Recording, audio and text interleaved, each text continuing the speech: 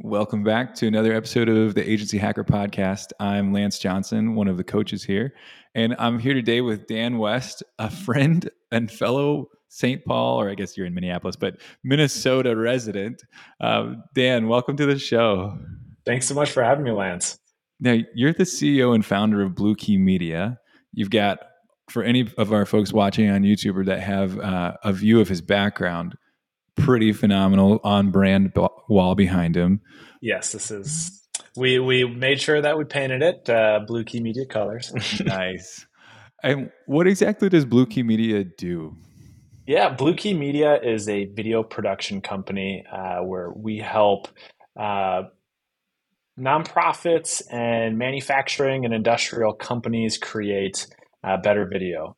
And so on the manufacturing and industrial side, we're helping companies create brand videos, testimonial videos, recruitment videos, content that they use online to better promote their brand, to better sell themselves, better communicate their message. And then on the nonprofit side, we work with a lot of local organizations in the Twin Cities area to help them fundraise, to better tell their story and connect with their audiences on a deeper, more meaningful level. And a lot of the videos we do are played at their annual galas or maybe some sort of a fundraiser breakfast, things that are really trying to compel the audience to donate at, right after the video. So that's a lot of what we do. We're a four-person, well, technically, I guess 5 people. We've got 4 full-time people, including myself, and we've got one part-time intern who's been with us during the fall and will likely continue with us through the springtime as well. So I feel like when you get an intern, you know you made it. You're like, well, I will tell you, when I was just by myself, I had an intern, and it was the most frustrating thing ever. And I was like, I do not like this. So that was my first time trying to get into the whole managing side of things, and I was not cut out for it. I think I was maybe 19 or 20 years old when I hired an intern, and then I took a break. you have a 23-year-old intern working for the 19-year-old. Yeah, right. Yeah, that's fair. So, video production. First off, hat tip to another video production studio. It's great Yes. to have another one on the show. When you talk about video production for the more commercial clients, then what kind of stuff are you doing? You said manufacturers in particular, but what does that mean? Is this corporate documentaries? Is this hey, what does that mean? Help us out. Yeah. So right now, in particular, we're creating a lot of recruitment videos, especially in the manufacturing space. Finding qualified talent is really tough, and it's a labor shortage right now, and so people are leaning heavily on video to help cut through the noise of competing job listings. So that's one thing in particular. We do a lot of brand videos that highlight a company either as an overview or promoting specific capabilities or services. We'll do testimonial videos that highlight success stories or their customers and the impact that the company we're working for has had in the customer's life. So that's a lot of what we're doing, and we've done some HR internal onboarding videos to help elevate that whole experience. But for the most part, it's recruiting and then these online brand videos that are being used in the sales process. Got it. Nice, neat. And you're taking a step back. How'd you start Blue Key? What's the origin story? Yeah. It took a little bit to get to Blue Key. I started creating video when I was just a young kid. I grew up around it because my dad was really into photos and video. So I remember as a young child sitting next to my dad, watching him learn Final Cut 7 when it first came out. Oh, wow. And kind of watching him pour over this thick manual and then trying to do it. And then I would just take his little DV cam and use iMovie and try and put some stuff together. and my grandpa also created a documentary in his lifetime too. So it's kind of Wow. it's run in the family. This tie into film and tech, and so in high school is when I started really getting serious about it. Uh, my junior year is when I got hired to do my first wedding. Um, and I started down the wedding path as a lot of video people do because it's just an easy way to cut your teeth. Yeah. Um, and so really grew my brand on the wedding side of things, and it was Dan West Films. And then when I was in college, I went to school for marketing and business.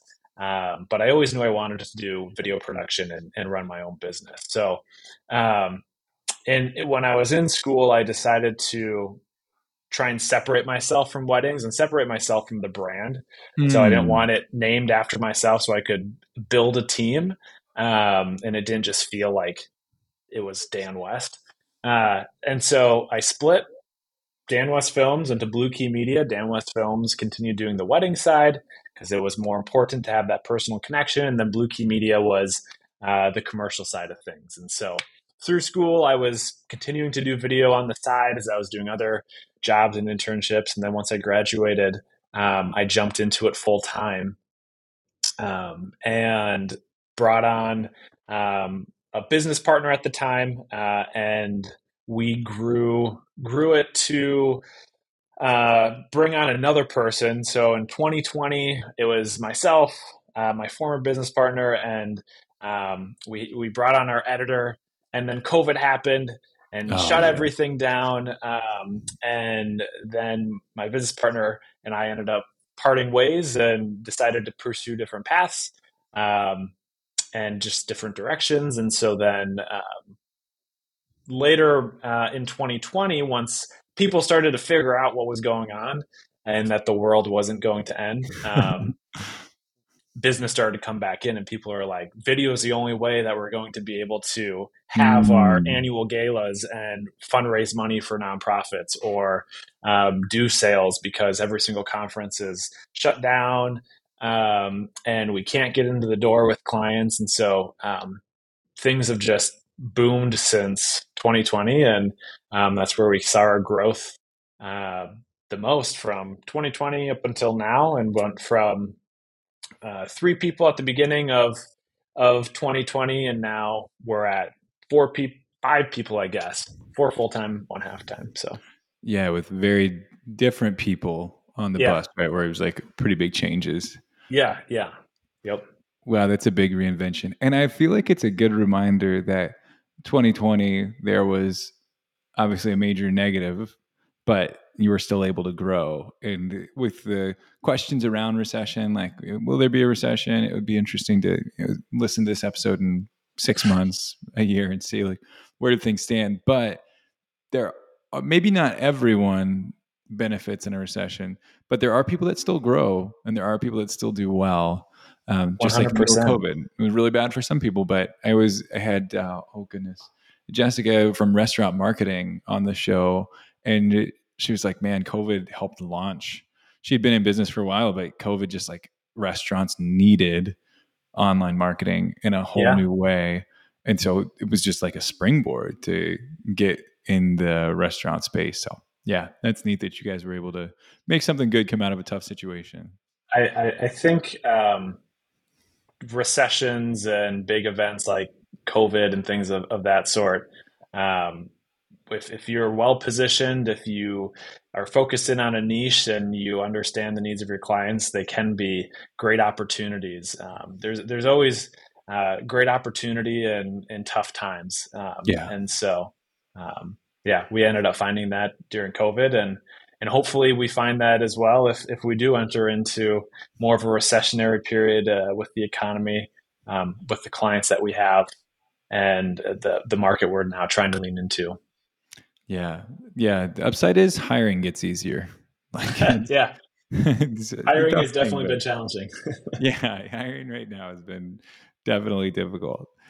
So with your clients, I know you've worked with some big folks. Like, remind me, you. I don't know if you're under an NDA or if you can share some of them, but there, it's always interesting to hear how folks got into some of these big accounts. Yeah. So, I mean, I guess on the corporate side of things, um, we do a little bit of work with Cargill. Um, and I say a little bit, we've done one project and the door is open to Yeah. do more. Yep. And that one just came through, as with a lot of these, um, through word of mouth. And um, I created, so my friend's parents own a computer manufacturing company in Bloomington. We created a video for their company, and then um, they were super impressed. And their neighbor just so happened to be the creative director at Cargill. And so they were out chatting during the summertime last year, and I guess they were new to the neighborhood, and so uh, this friend's parent of mine was like, "Hey, if you ever need video, our daughter's friend is really good. He did video for us," and so um, there was a connection there. We got introduced, and then it took about a year before anything actually happened. With me being very persistent and following Yeah. up, probably like 8 times, thinking like this person probably has blocked me by now. And then eventually I just got a call out of the blue and they're like, "Oh, hey, really sorry we haven't connected sooner. I've just been busy, but I think I have a project we can work on now." And so we were able to do something this summer. And that's just been, I mean, for anyone who is doing sales, it is just a long journey, and persistency is key because and understanding that um, you're not bothering unless they tell you no or give you some Yeah. indication. Usually, people are just busy, and you're Yeah. not a priority, even though it's a priority for you at the time because you're wanting sales. So, and then we've done some big companies on or organizations on the nonprofit side. We've done stuff with the Minnesota Zoo, with the Guthrie, with we do a lot of work with the University of Minnesota Foundation, and a lot of that is just through networking, and some of it was cold outreach and just serendipity of I reached out to one person and their spouse just so happened to be a big event planner in the nonprofit space. And so we got connected, did a project, and then there's been a great partnership there. So it is just a matter of networking and connecting and building those relationships, and that's been my journey for the last, I guess, I don't know, 8 years that I've been really trying to build this thing is just building connections, Yeah. um, and they just come up over time. It might take 6 years, it might take 3 months, but it's just about nurturing those relationships or creating those connections. It is so interesting to see how uh, I don't know how we like think linearly, and there's like this path where it's like you send this many emails, and I get this many appointments, and I close this many sales in this time period, and there's something to it, right? I feel like it's Hmm. kind of the table stakes for just you got to have sales coming in one way or another, but it also feels like there's a lot that comes in the like the long tail, really illegible. Like you can't make contacting people that have spouses that are major event planners part of your Yeah. strategy, right? But or maybe you can. Maybe that's the next like new hot strategy is like Yeah. contact the spouse, get the business. But it's it's just a really interesting thing how some big deals can come from total serendipity, like total grace, and it just shows up.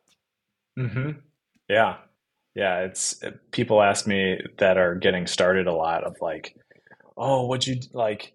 What am I supposed to do?" And obviously, like you had said, there are some clear things that you do, but some of it's just time. Yeah. And the marketing space is extremely relational when you've got a million agencies you can work with, Yeah. and everyone's producing good work.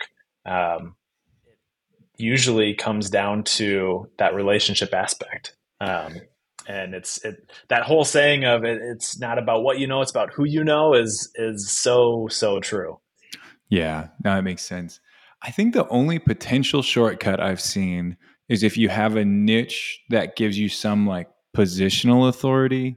of like, I'm sure if you walk into someone and they say, we need a recruitment video for our manufacturing component, you're like, sweet, I have the case study for you, right? Yeah. And maybe like the video, I'm sure it's a great video, but I feel like for us with whiteboard videos, sometimes it's not that nobody else could make the whiteboard video, but we just have a really good portfolio of whiteboard videos. So there's a quick transference of confidence. They're like, Hmm. yeah, we're a medical device company. You did this for this other medical device company. Like, we should work together. Yeah. And it's just like way easier because we're in a really specific niche. Like, yeah, this is what we do. We do whiteboard videos. Yeah. 100. I agree 100%. And that's been, and when I talk to a lot of people, niching down is a struggle for many. You're just Yeah. getting started. You're trying to accept all the work. It feels like, well, if I, start rejecting things or am not keeping myself open to all these other opportunities, then I'm turning work down. Which those who have niched down know that that is not the truth. Where you still can take other work and people still come to you even if you do have a niche, but it becomes so much Yeah. more easy to market and sell yourself. And so that's our new journey that we started going down this year is focusing on a niche, focusing on industrial manufacturing um, Mm. and that is so far when we do interact with new manufacturing and industrial clients that reach out, it has become significantly more easy to sell to them because, hey, like you said, we've got a great case study. We have these different examples. They can gain that confidence right away coming to your site, knowing like, oh, you know, let's go with these people because they've worked in that space. They understand. They know what a manufacturing floor is going to be like and the nuances of that. So we this year have won a lot of work because of that niching down.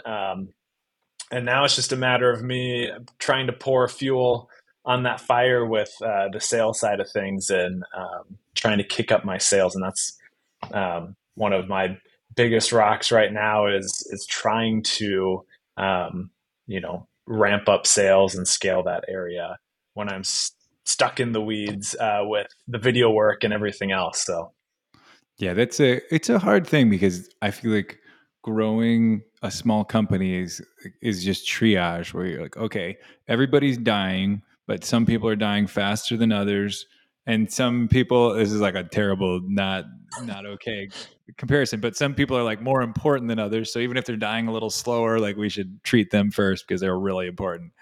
And it's a hard thing because you just like somebody's got to do sales, somebody's got to make sure the client gets good work, and it's hard to get out of those things, right? yeah, yeah, I feel like this could be a controversial idea, but I feel like a business is an agency rather than a consultancy, like a one person consultant kind of thing, to the degree the founder cannot be involved, right? Where hmm, you're like, if you have a founder that has to be involved in the most important thing or in like a lot of things, then it's getting there. It's on its way, but it's not until like the founder can like step back and be like, okay, cool, this thing is a little bit of a system that I think it crosses into like, and I mean it could be a huge revenue producer, right? Like you could have a $20 million, $50 million agency that the CEO closes all big sales, and they are hmm, agency of record, and they're flying out to see clients. So it's not a revenue number,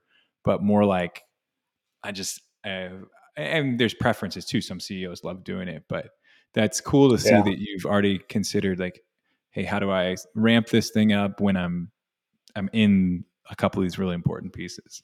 Yeah, I know that's one of your questions. You said that we might talk about of your biggest rock to move on your journey to seven Yeah. figures, and that is exactly it. Of trying to remove myself from parts of the business that I'm just slowing down, so that it is Mm. moving towards the agency versus the consultancy. Because you start out as yourself, and everyone's Yeah. hiring you for you Yep.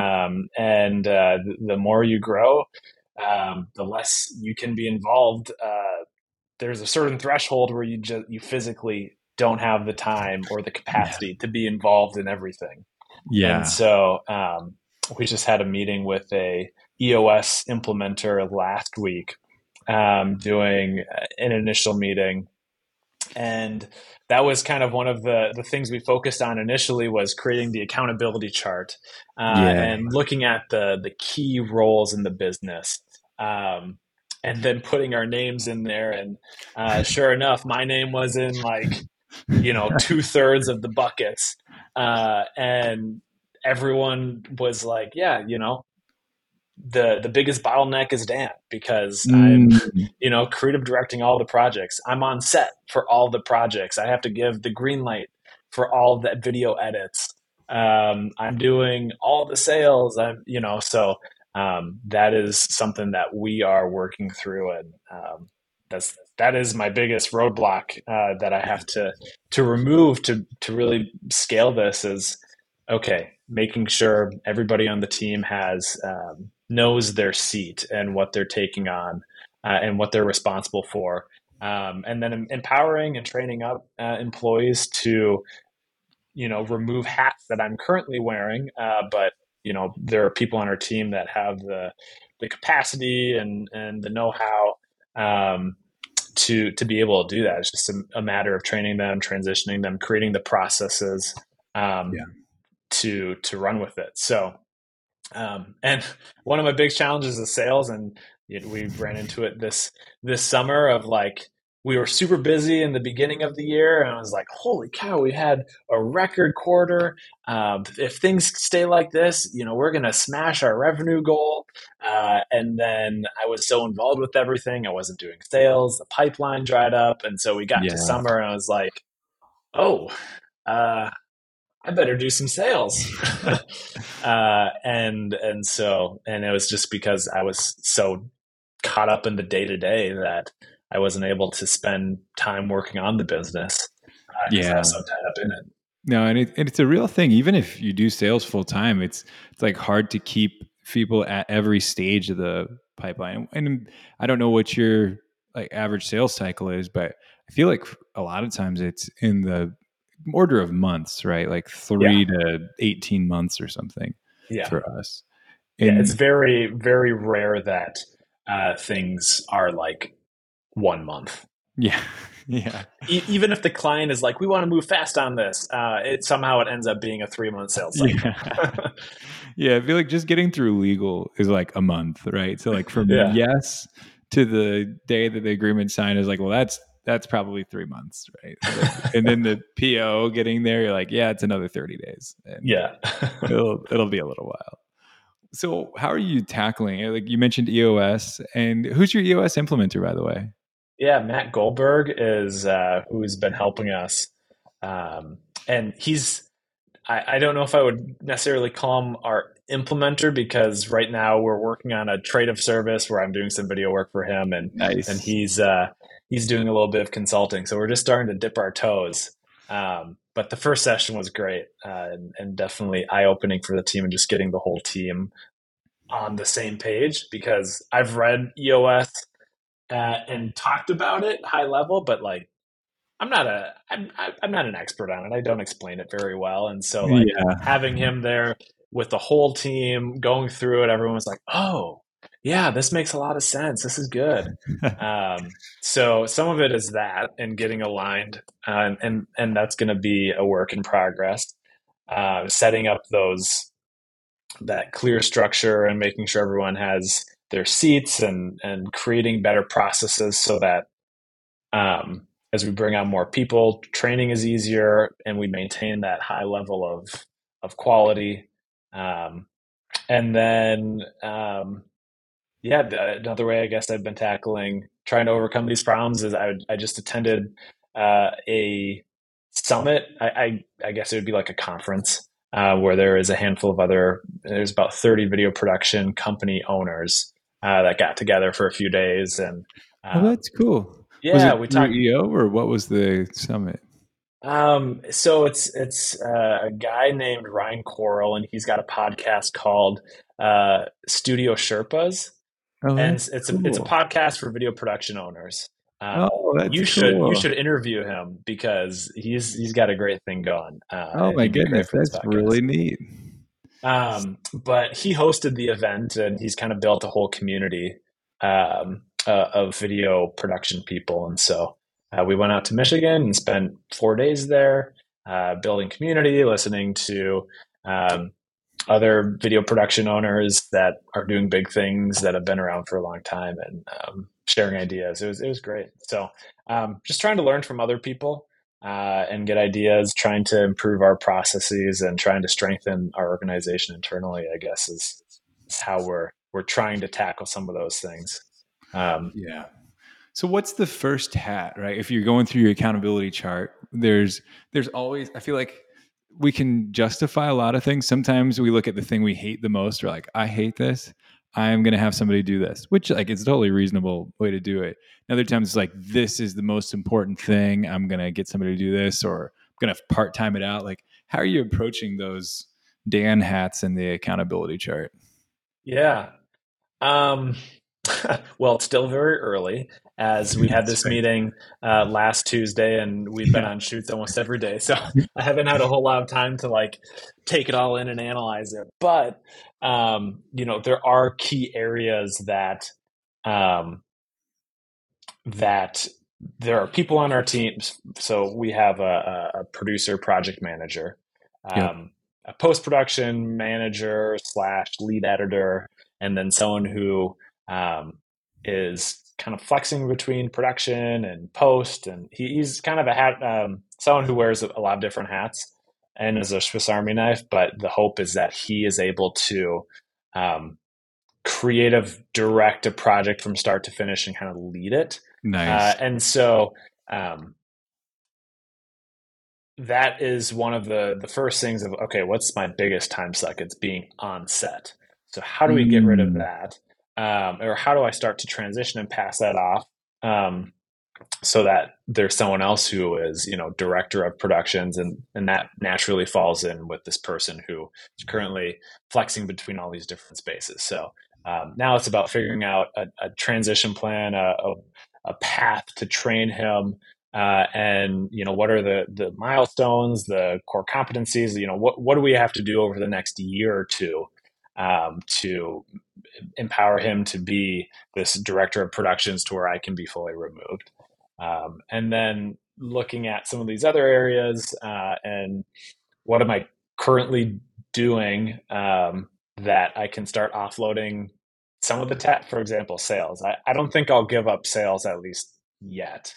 But there are certain parts of the sales process that are soul sucking, like prospecting and like the whole lead generation part that I need to start thinking through. Okay, how do I systematize or outsource these elements to where I can spend my time in the most valuable parts, which is the actual conversations, the sales cycle of getting them on the phone, or like, on the phone talking through brainstorming and figuring out their problems and how we can find a solution for it. So I'm currently trying to figure out the front end of getting people to our website, reaching out and systemizing and automating some of that.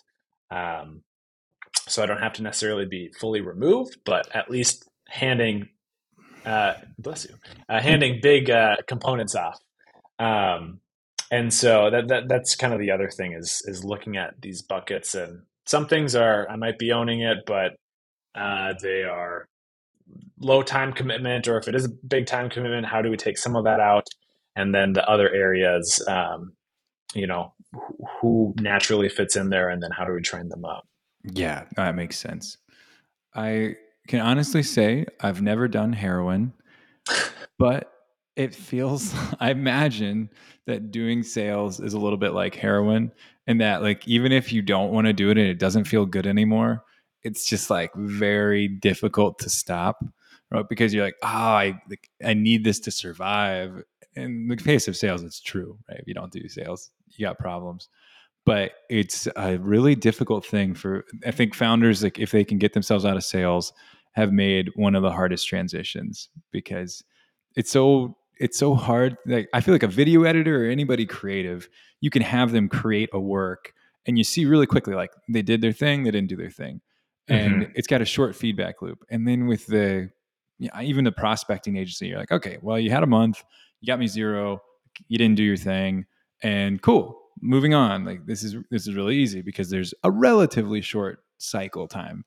But if Hmm. you have sales with the long sales cycle like you have or like we have, then it's a bear, man. It's really, really difficult to Yeah. like hire and take the risk on it. So I can appreciate, I think since I started with having a salesperson, I was in school full time. So I was like, I need somebody to do sales. It was really helpful because I just never had the option of doing it myself, but it's hard to get out of once you're there. Like, Yeah. I think, and it is, how you start your business is really telling of the hardest parts to get out. So I started where you started. You were in school, so you just had someone to do the sales. I started doing, I was the creator and I was that craftsman. And so it's yeah. been hardest for me to pull myself out of the craft of, Mm, being on set and leading the productions and also leading the creative direction and from a high level at the very beginning. And those two things take up a lot of time. yeah. And I'm just very particular. So it took me a long time to hand off editing. I was able to do that. So I believe Nice. in myself that I'll be able to eventually hand off production and split the load between, creative direction. Because I still love it. I think I add a lot of value there. So I'm going to be involved no matter what at some level. But I obviously need to have a better balance of as the business grows. We have to be more involved in managing it and working on it rather than doing the day-to-day stuff. Well, the good news, I feel like being an owner is you get to decide where you sit on the accountability chart, Mhm. and like you always have a special like owner block that's kind of off to the side. But then there's the like CEO, or if you want to call it, visionary or integrator, whatever you want to call it. Like the org chart, I found that I actually met a guy who runs a financial publishing company.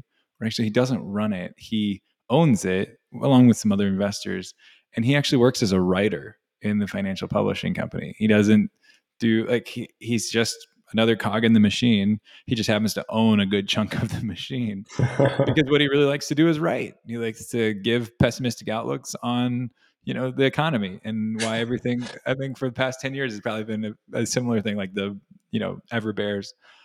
So I feel like sometimes it can be hard as an agency owner because you get pitched on this right way. And it's actually a struggle with coaching because you look at people's businesses and their personality and you go, well, there's not a right way. There's like maybe a way that would be right for you, but Mhm.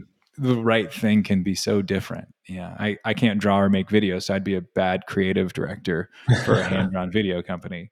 But you really love the creative side. So maybe that's where you'll end up, right? You can have a CEO and be the creative director.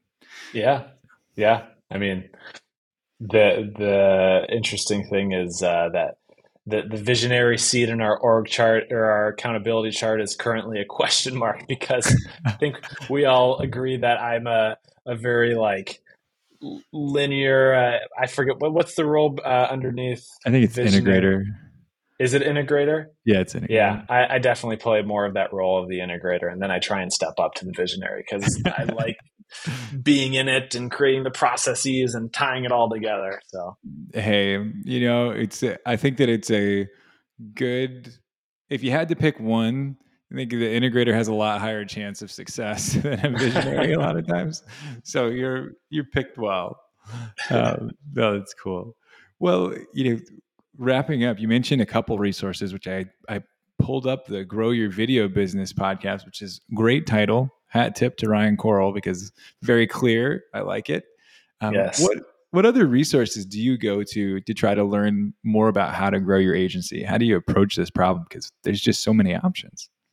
yeah. So Chris Doe, uh, he runs the Future podcast, and I can't remember the agency that he owns, but the stuff that they're doing on the Future is like gold for Mm, any agency owner.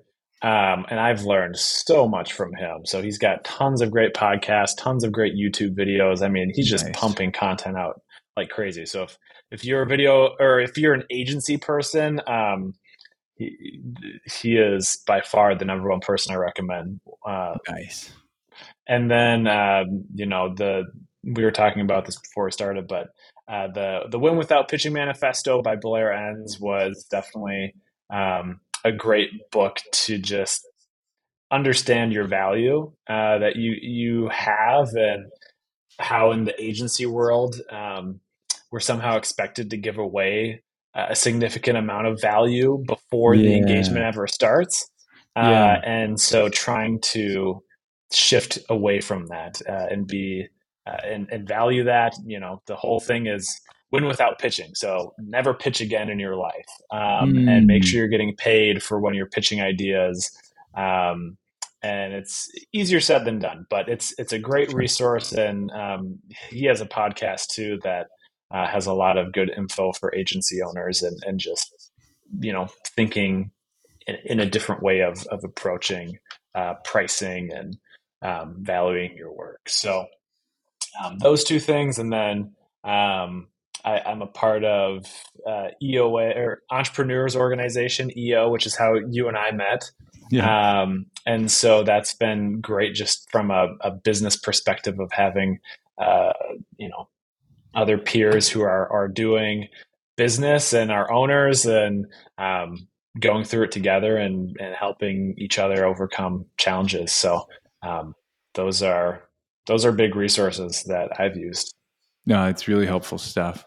And yeah, the closing part is just what advice would you offer to other agency owners? Yeah, how you've come a long way. You've been at it for a good while, and so avoided death and kept the agency running in a really tough time. What are some tips that you would leave? Good question. I would say make sure that you're keeping the sales pipeline going, even if Mm. even if work is busy and you're working on it a lot. You got to keep feeding that pipeline, because if you don't, it'll dry up, and then you're in a problem.